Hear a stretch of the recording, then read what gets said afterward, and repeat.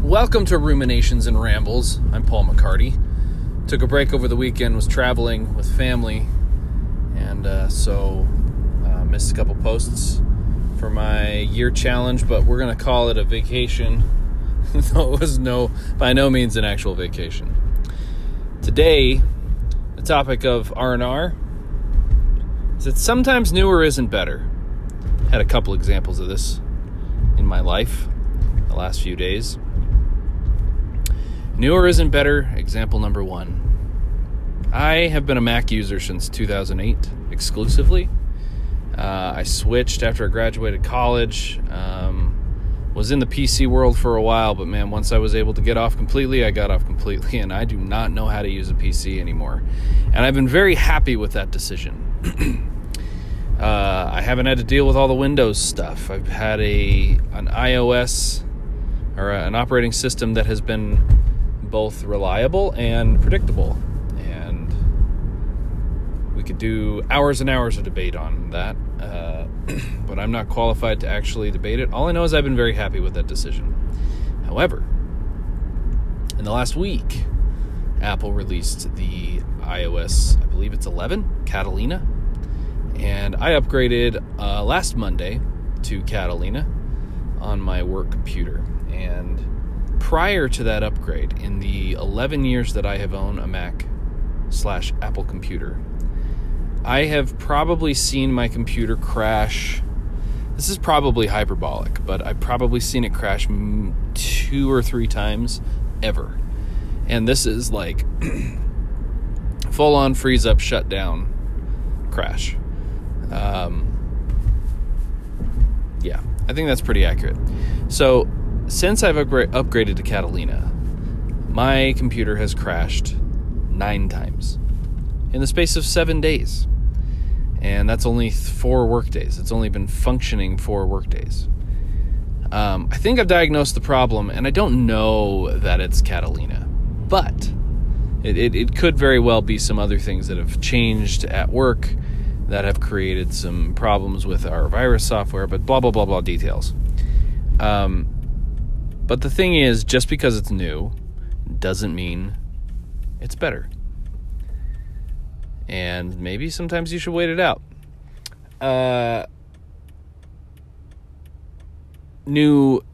Sometimes things that aren't new aren't better. Example, the second. I'm currently on my commute home from work. As I've stated, R&R's filmed live before a commute audience. And recently, on my commute home, there's a new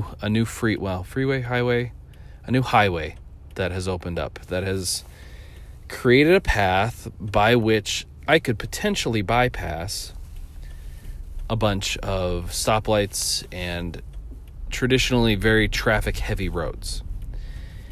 And as this road's been open, it's been open now for maybe a week and a half. I've taken that road twice, and one was well after rush hour. Actually, both times were well after rush hour, and so it seemed real smooth, like super slick. Went around the main heart of the town that I drive through to get home. It goes up against the side of the beautiful mountains here in Utah, so it's a pretty drive. You get a great view, etc., etc. But today I attempted to go that route, and instead of my usual route home, and man, cars were just passing me like crazy going the old way.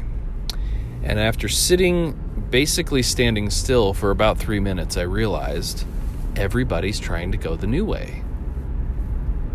And so I got in the lane to go the old route, and it's been basically, like, it is right now heart of rush hour, and I have not sat in traffic at all. In fact, the old way is now way smoother than it was before, because everybody's trying to go the new way. And the other thing is, the second time that I took the new way, I actually tested it out freeway speed. So my wife and I were driving separate cars coming back from an event, and she took one route, which took her a roundabout way to this basically, she took one way, I took another way. Mine stayed on the main freeway through Utah until I got off on another road. She went and took a more roundabout way that goes into another highway but has stoplights and presumably would be slower if there were any semblance of traffic. But this was at like 9 o'clock at night, so actually it was on Halloween night.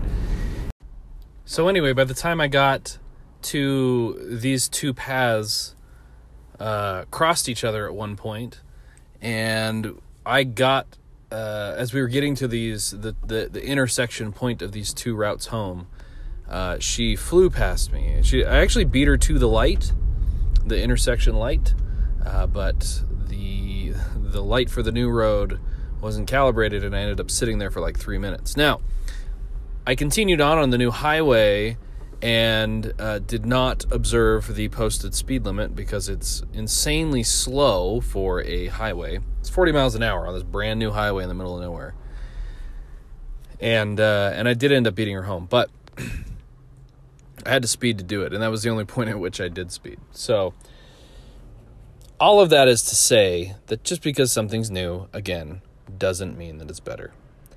So take all those things with a grain of salt. Now, it's okay to be an early adopter. It's okay to be excited about things. But just know that there are drawbacks. And if you're feeling FOMO for not being the first, I can attest to the fact that sometimes it's better to not be the first.